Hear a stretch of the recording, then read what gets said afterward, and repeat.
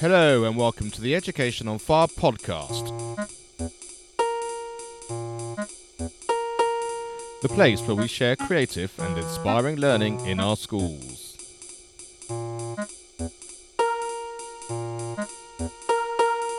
Season 4, Episode 57. Hello and welcome back to the Education on Fire podcast with me, Mark Taylor.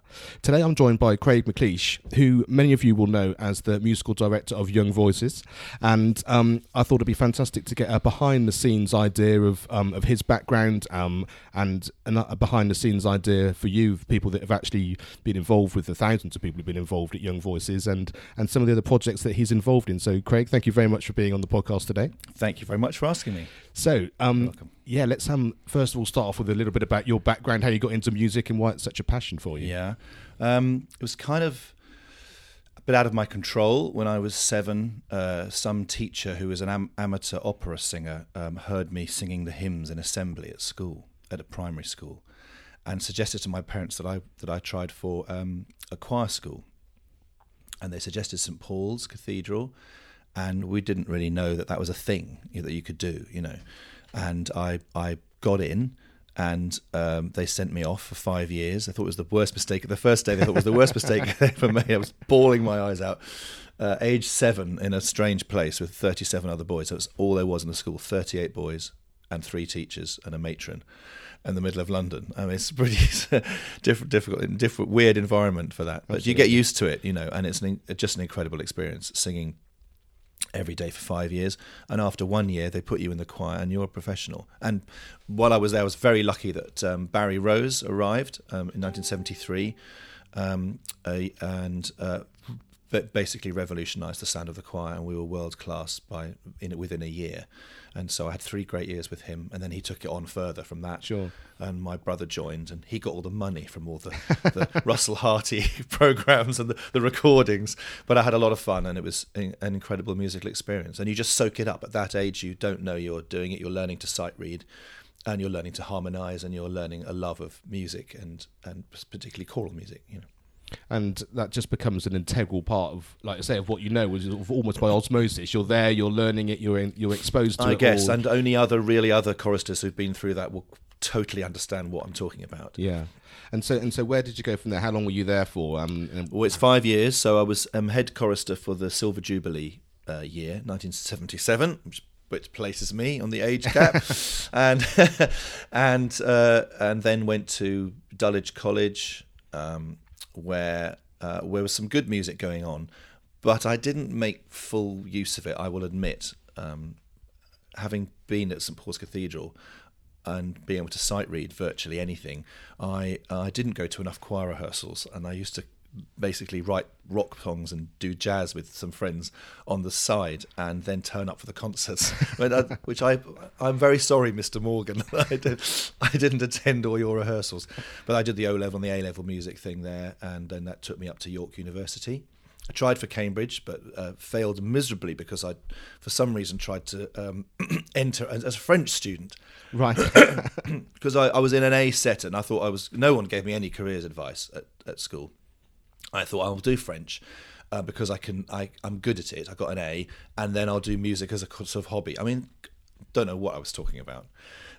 Went to Cambridge, failed a ridiculous French interview where I spoke no French at all, but met a wonderful guy called Peter Lahure, and those other choristers and other people, church singers, will know him as a wonderful editor of Byrd, Gibbons, Tompkins, Purcell anthems and services.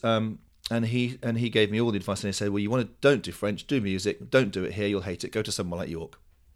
So he basically mapped me out, and unfortunately died very soon after that, so I wasn't able to thank him for doing that, but that's what happened. And it's amazing how these people in your life are just so integral, aren't they? You don't necessarily know where they're going to come from or what that conversation is, but they're just the most important thing, And then Wilf Mellors at York, he was actually just about to leave, but I did meet him, and he'd set up this wonderful course up at York, which was virtually entirely practical. He managed to sort of avoid any necessity for exams and essays and that sort of thing. We did a few, but not too many. It was all practical. It was like a wonderful 3 years of then doing music. So it was just, and that variety it appealed to me. We did African music, we did Javanese gamelan, obviously the orchestral and the choral stuff, electronic music, jazz, and all sorts of things. And then I did some rock and pop on the side. So that was another 3 years of intense kind of musical gathering. Then I went to London to do 1 year at the Guildhall on an early music course where I played lute and viol and sang.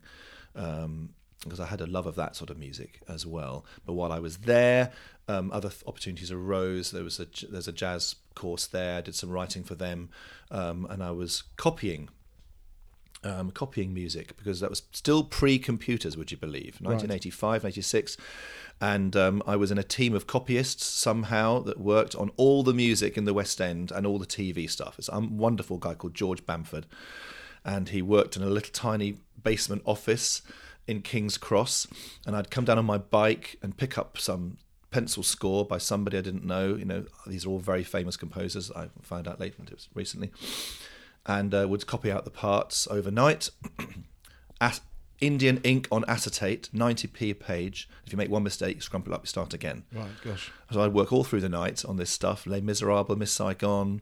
I wrote out the music to Crime Watch theme, which was recorded the next day.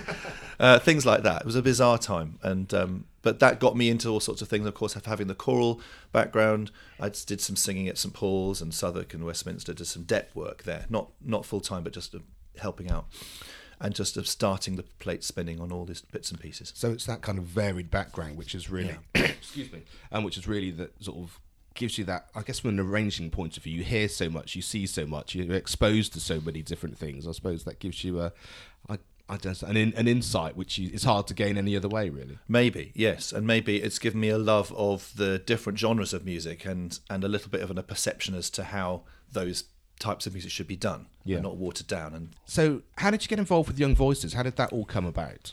Okay, well, through various contacts in London, I was working, and we shared a flat with a wonderful conductor called David Lawrence, who was a singer as well, and so we kept in touch. He's godfather to one of my children, and 18 years ago he called me up and said, "There's a vacancy with this work that I'm doing. It's called Young Voices." And I said, "Well, oh, that's wonderful. So would you like to be the MD, sort of arranging and stuff?" "Yeah, sounds amazing, but I can't do Tuesdays because I have a chamber choir." I didn't quite understand the scale of the thing. He laughs at that story even today as much as possible. And so I got this.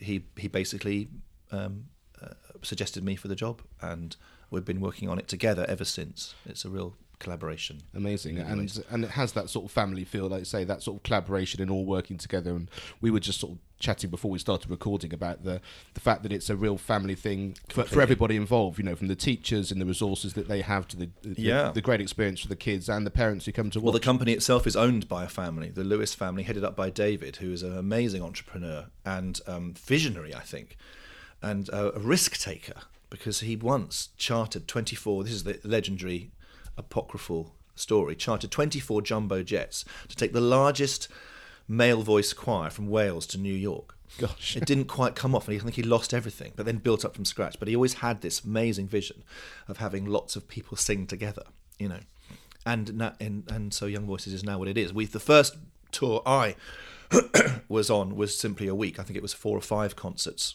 one in each city. I think it was Sheffield, Birmingham, Manchester, Newcastle. I think we went to Belfast as well. Wonderful place called the Odyssey there, and the children in Ireland sing like you wouldn't believe. And that was it. It was a week, and now we're a week in each venue. Yeah, and then that's probably more than that. It's flopping over into 2 weeks. 7 days in London, 7 in Birmingham, I think. So it's wonderful to see. That's obviously people who are liking it, talking to other people and saying, "Try this." And then other people saying, we can do that too. And then a lot of the schools around here, I don't think there's hardly a school around here that isn't doing Absolutely, it. In all the villages, it's wonderful. I'm so proud. I look up at the concerts and see the flag. Oh, I know those guys. Hi, give us a wave. They're down the road, Yeah, and I feel very proud about that. And what do you think that magic is? What is it that draws everyone in? Not enough just to have one experience, but to have multiple ones. I hope it's a lot of things. I hope, because we do try and improve our experience year on year. And I hope it's a combination of all sorts of things. We're passionate about I'm passionate about the children's experience, not just the concert, but the whole appreciation of music as a whole and the getting into it, the sharing of it together. I want them to be excited when they hear the music pack. So this learning music pack, like this is kind of the template had been set up for me because I didn't do the first 3 years. And so I listened to the previous one, and there was some really good arranging on there.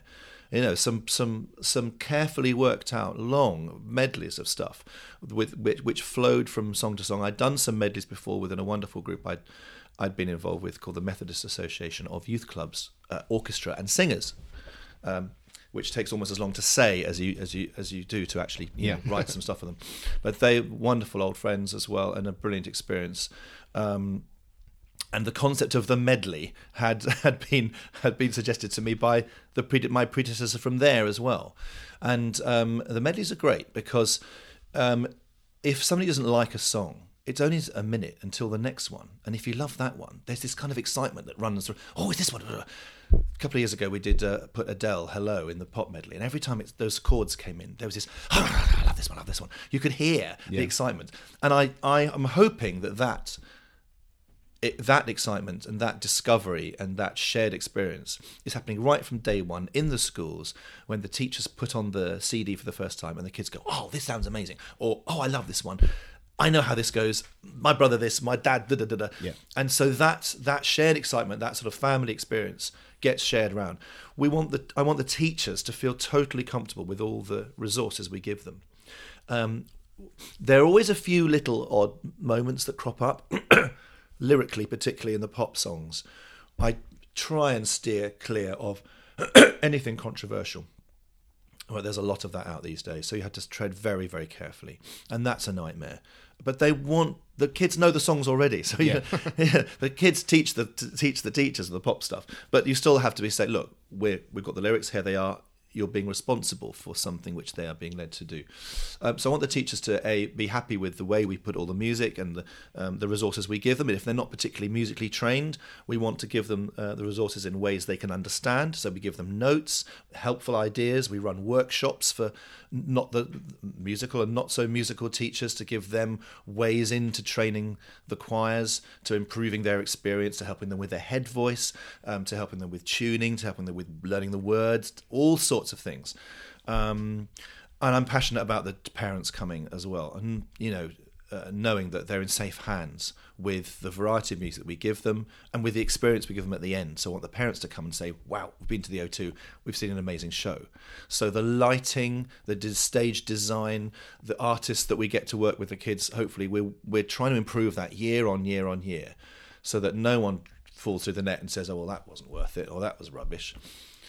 And so maybe, hopefully, that it's a little bit, without having planned it, like the cyclists who think on every little aspect and try and improve it every, the aerodynamics, the food.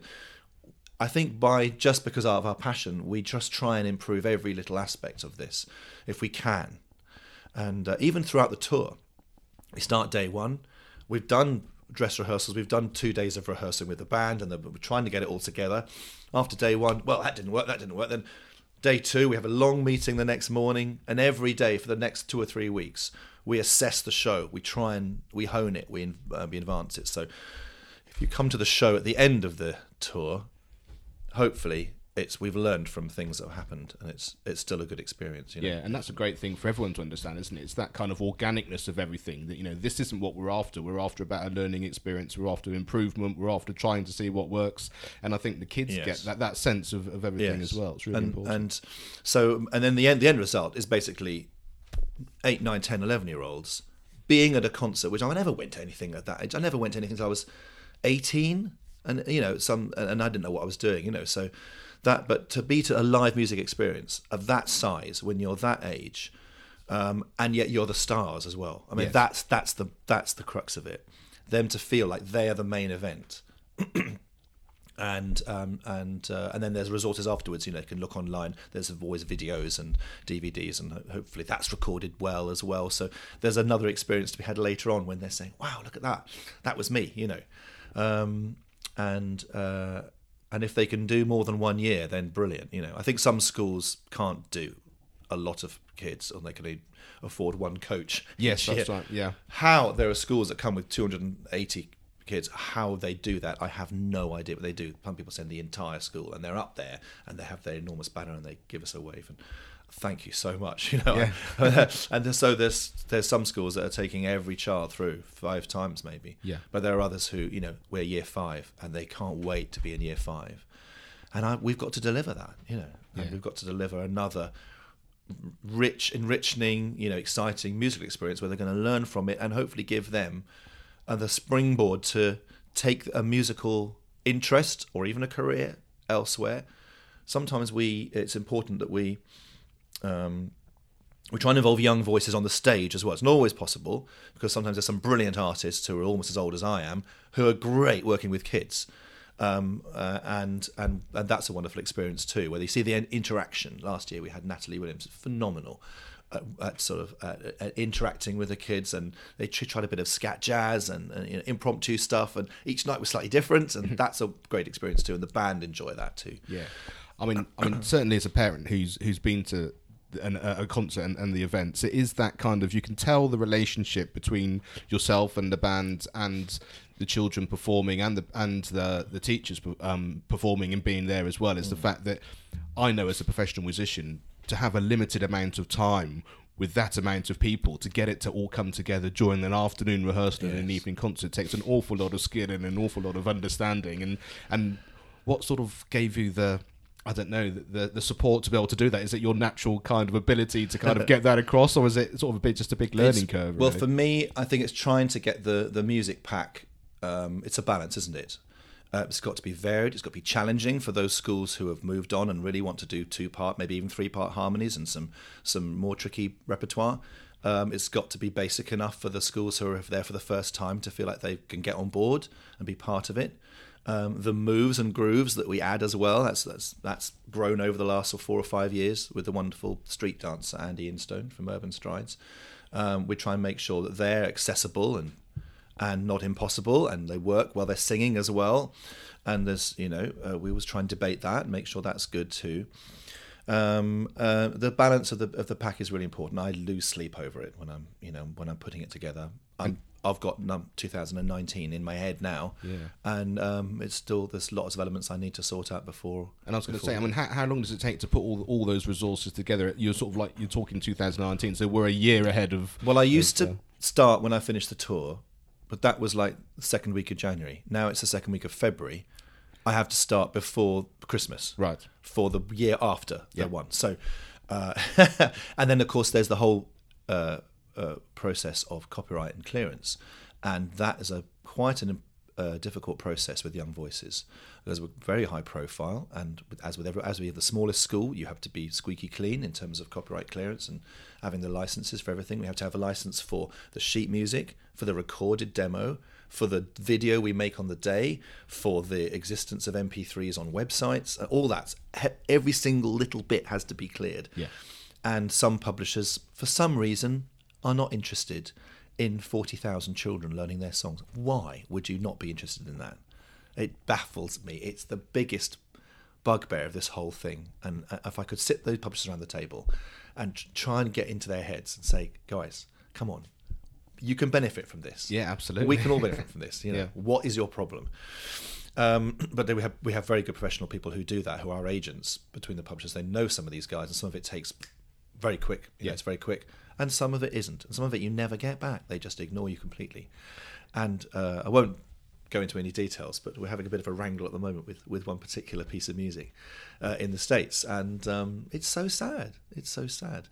But, that's something we've got to cope with and do it properly, because, as I say, it doesn't matter how high profile you are with music. You have to be seem to be doing the right thing, and everyone will benefit from the end if everyone is honoured. Yeah, absolutely. And you mentioned the States there. I mean, obviously it's a massive organisation here in the UK, but there is an international element to it as well, isn't there? Yes, there have been Young Voices concerts in Germany, Trinidad and Tobago, South Africa, and the States. And the USA is just beginning to take off now. So I think they've got 5 or 6 this year, different cities near the New York area. That kind of is feeding out from there.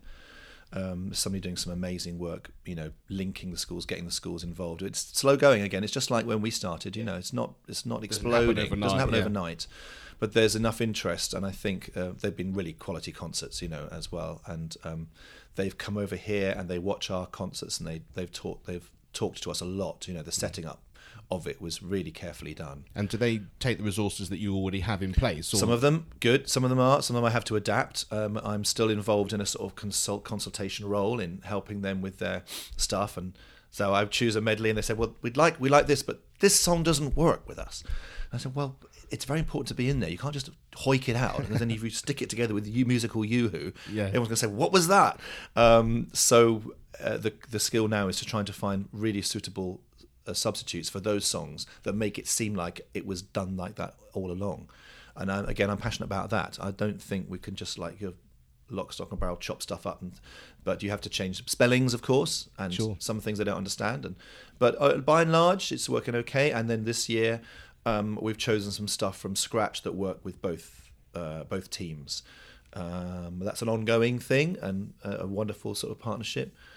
And it's nice to still be involved in that, although they'll have their own teams in terms of the band and the musical leadership. Yeah, but it's nice when you've got a progression of something, especially something you've been doing for so long, isn't it? You sort of have your natural progression and improvement, like you said over here, but to see it have a slightly different role, but see it just expand. Yeah, it's very exciting, and I really want to go over there maybe next year and see what they're doing with it. Germany is exciting as well. Different, of course. You can't use so much. You can't just translate some of our stuff into German and hope it works. So we had a couple of years there, and they've gone well as well. But I think they're taking a year off now, and they'll be maybe trying again next year there, because there was some really quality stuff and some really good interest. I mean, a school from Hanover came and 2 years running just came to our concerts. Right. Just flew over and said, "We love this." And it was because of them it took off, which is a wonderful way for it to happen. And there's also a charity element as well to Young Voices, isn't there? Yes. And tell me a little bit about that. Well, I don't know so much about the history of that, but we've had a number of charities involved. And I mean, with so many people there each night, it's a good opportunity to link in with a charity, particularly to do with young people. So we had Macmillan Cancer Care originally. We've had Click Sargent. We've had Nordhoff Robbins, the wonderful music therapy group. And this year we've got the Teenage Cancer Trust. And there's bucket collections, a little short talk, and then some more education about young people who are not so fortunate as you. And there's always a meaning behind that. There's always a worthiness to that. Well, I don't know how we've done it, but we've raised millions of pounds for those charities, as well as made a business run, and people being happy with that. So I'm fully behind that. How it links with the music is maybe not so obvious, but we used to do a Click Sargent concert at the Albert Hall, and we would have some children who were going through chemo or had been through a remission, and they were performers, and they'd sing songs about their experience. And that's incredibly moving, and very humbling, and to be involved in that as well. Good stories and a good positive sort of sharing of a different aspect of life, which makes it the whole thing seem important. Absolutely, absolutely, and being able to sort of see the world as a whole and how it affects people in different ways, I think. And music can do that. Music can say things that words can't. You can get experiences from music, and underlying feelings and thoughts can be expressed, and a shared experience can be a healing one, as well as all sorts of things. And I think that's really important, and that's the reason I wanted to do this season specifically through the podcast, is because as a musician I know this is what I experience every day, and for those people listening that just think, but it's just we haven't got the time, the curriculum's a bit squeezed, and we haven't got the money and all that sort of stuff. It's not just about doing another subject, it's about something you can't quite quantify in that same way, which is I guess part of the reason why the curriculum has changed somewhat, because the lack of being able to quantify it is a hard thing to put on any kind of table. But I do encourage anyone who has the chance to make it an integral part of their school. It's such an important thing, and something that every child gets so much out of. It's an amazing experience. We hope so. We really do. So we talked a little bit before we started recording about your 0 to 5-year-old songs that you have with. So tell me a little bit about that, and how maybe some of the children that will be involved in Young Voices who've got younger children who might be interested in that kind of thing.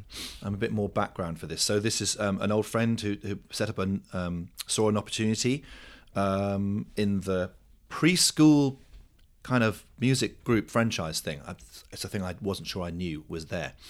There's been all sorts of companies dealing with this. And I think the perception was that it got a bit old and tired, and that people were using various quite naff arrangements of nursery rhymes, and it was time to move on from there a bit, maybe. So he commissioned me to write some songs. I've ended up writing 125 songs. I think there may be another CD on the way, but I can't for the life of me think of anything to write about now, because the sound of scraping barrels was the loudest sound in the last 2 years when trying to find ideas for these. But they're little silly songs about dodgems and eating and going on journeys and trips and waking up, going to bed and family and swings and faces. I know, think anything, hopefully. And it was aimed at 3 to 5-year-olds, some silly songs and some fun stuff with actions. And so I simply wrote the songs, didn't know what the people were going to do with them necessarily. And the people who have taken on Moo Music as a job have done some amazing things with them. They've built props, and they've thought up actions, and they shared them online to this big Facebook group, and I love that as well. There's a family element to that, which kind of grows from the internet, which is wonderful as well. And they really help each other. It's a very positive thing, and seeing it grow as well. There's lots and lots of people doing Moo Music out there, up and down the country, and that's international too. And occasionally I drop into a group without them knowing and see how they're using the songs. Yeah, and the kids are excited from another younger age. About music and about what music can do and how important that can be as part of your life. Yeah. And so there we go. So there's that age group. And to go almost full circle, for any teachers that are listening that enjoy their singing beyond Young Voices, you do an awful lot of community choirs and that kind of thing. And so tell us a little bit about that and how important that is for teachers and people in the community that enjoy singing. Well, by a happy accident, I started to run a choir in Milton Keynes 10 years ago. I was involved in a adult singing for fun group, which then evolved and added to another group, and so that's been going for quite a while. And of course, you write resources, but you put them in a drawer. You can't do anything with them because you have no copyright clearance for things like that. But all the time I was thinking, well, if we got the copyright clearance, we could put this online and other choirs could share this as well. So we're at a stage now where we've got some good people involved in helping us with the publishers and agents. They know who to talk to, how to talk about it, what to say. It's all very, technical, that side of stuff. Yeah. And so in January, we're launching a new website called choircommunity.com. And this is not just for community choirs, it's for school choirs, it's for church choirs in the workplace, any choirs. We're licensed for the UK, and there'll be hopefully some really useful and worthwhile choral arrangements, mainly a cappella. There's Gitta Partington, who's been doing it for longer than I have, and Richard Salt, who's been doing it for twice as long as she has. And they've had all these songs stuck in a drawer and on their heads, and now we're getting them on paper. We're getting each song will have a full set of learning MP3 tracks sung with your part, because lots of community choirs, we know they don't read music and they get taught by ear, and those MP3s themselves have their own license and clearance, and so you can't buy them unless you tell us how many you want. Right. So how many are in your choir, and there's a certain minimum number there. So we're appealing to people's sense of right and wrong about copyright clearance, and hopefully educating people, but also giving them, hopefully the main thing, giving them exciting resources and getting some great music out there, and enabling something to happen which maybe some people haven't thought could happen. There's all these big companies out there online, but the choral thing is a bit sort of sidelined by them, and you look at it, you buy something and you think, well, it's either costing me £2.90 a copy, which I can't do, or it's a bit shoddily put together and I don't know if this is going to work with my choir. But so we've got resources hopefully which will say, well, here's a demo of it, here's an MP3, here's your PDF, here's a little sort of excerpt. If you like the sound of this, it's going to cost you 50p a copy. How many people are in your choir? Right, that's 20 quid. And here's some learning tracks for an extra 5. And I hope that's doable. I'm sounding like a bit of a salesman here. I wasn't sure I was going to be, and the potential there is great, because we want to widen that community. And I know lots of other arrangers there who've got stuff, and they can come to us with their stuff, and we can give them a page, and they can benefit from this too. But it's all got to be done properly. Yes, we've had a lot of refusals. People say, no, you can't put that on there because we own it and we don't want you to do anything with it. Fine, but hopefully some people are saying that, and we'll see how it goes. But we're excited about that as a prospect, because it seems to be a little bit new. It seems to be needed. Yes. It seems to be a resource that people have been looking for a while and haven't found. And hopefully if they're looking, they will find us. I have no idea how to get it out there. We've got a few people signed up through a Facebook and Twitter link. But then it's a sort of new thing to us as well. Yep. So we're learning as well. And Yep. Again, it'll be a family thing. It'll be a community thing. I think that's the way I love things to work. I did a concert with my community choir on Saturday, and I think it was the 7th or 8th Christmas concert we've done, and that's a wonderful family occasion, and they were excited about that. You know, those people don't normally get to perform. They didn't know they could sing, some of them. You know, and Yep. there they are singing in harmony, and singing to their family and friends as well, and that's a wonderful thing. And I think that's it. I think it's that passion for music which comes from you, which I think obviously just spills into everything that you do and comes across. And I think any of you that are going to be at a Young Voices concert or part of any of these community events over the next few weeks in early 2018, just really enjoy yourselves. And I hope this conversation has given you a little bit of an insight and a behind the scenes look of exactly the person that who's conducting you and being part of it, and just really enjoy yourselves and make the most of it. One thing I could say, I don't know if this helps you, Mark, maybe you're thinking that's a horrendous thing to say, but if anyone has any questions to me about the Young Voices, or about has flagged up from this conversation that I haven't quite covered, then could they send them in? Absolutely, yeah. And then we could answer questions, maybe have another session in a few months' time. That would be fantastic. Down the road. Absolutely, and yes, then we yes. can sort of go a bit deeper into it, and that'll be fantastic. So all the links and all the bits of information will be on the show notes. So that's educationonfire.com, and just in the search bar, just write Young Voices, and everything will come through. Send me an email at mark@educationonfire.com with any questions you have or any comments or anything related to that, and that'll be a fantastic thing to do. We can meet up and talk through those things and have a real sort of dialogue about that, which I think will be brilliant. I look forward to that. Fabulous. Thanks so much for your time, and I really appreciate it. Thank you, Mark. Thanks for listening to the Education on Fire podcast. For more information of each episode and to get in touch, go to educationonfire.com. Education is not the filling of a pail, but the lighting of a fire.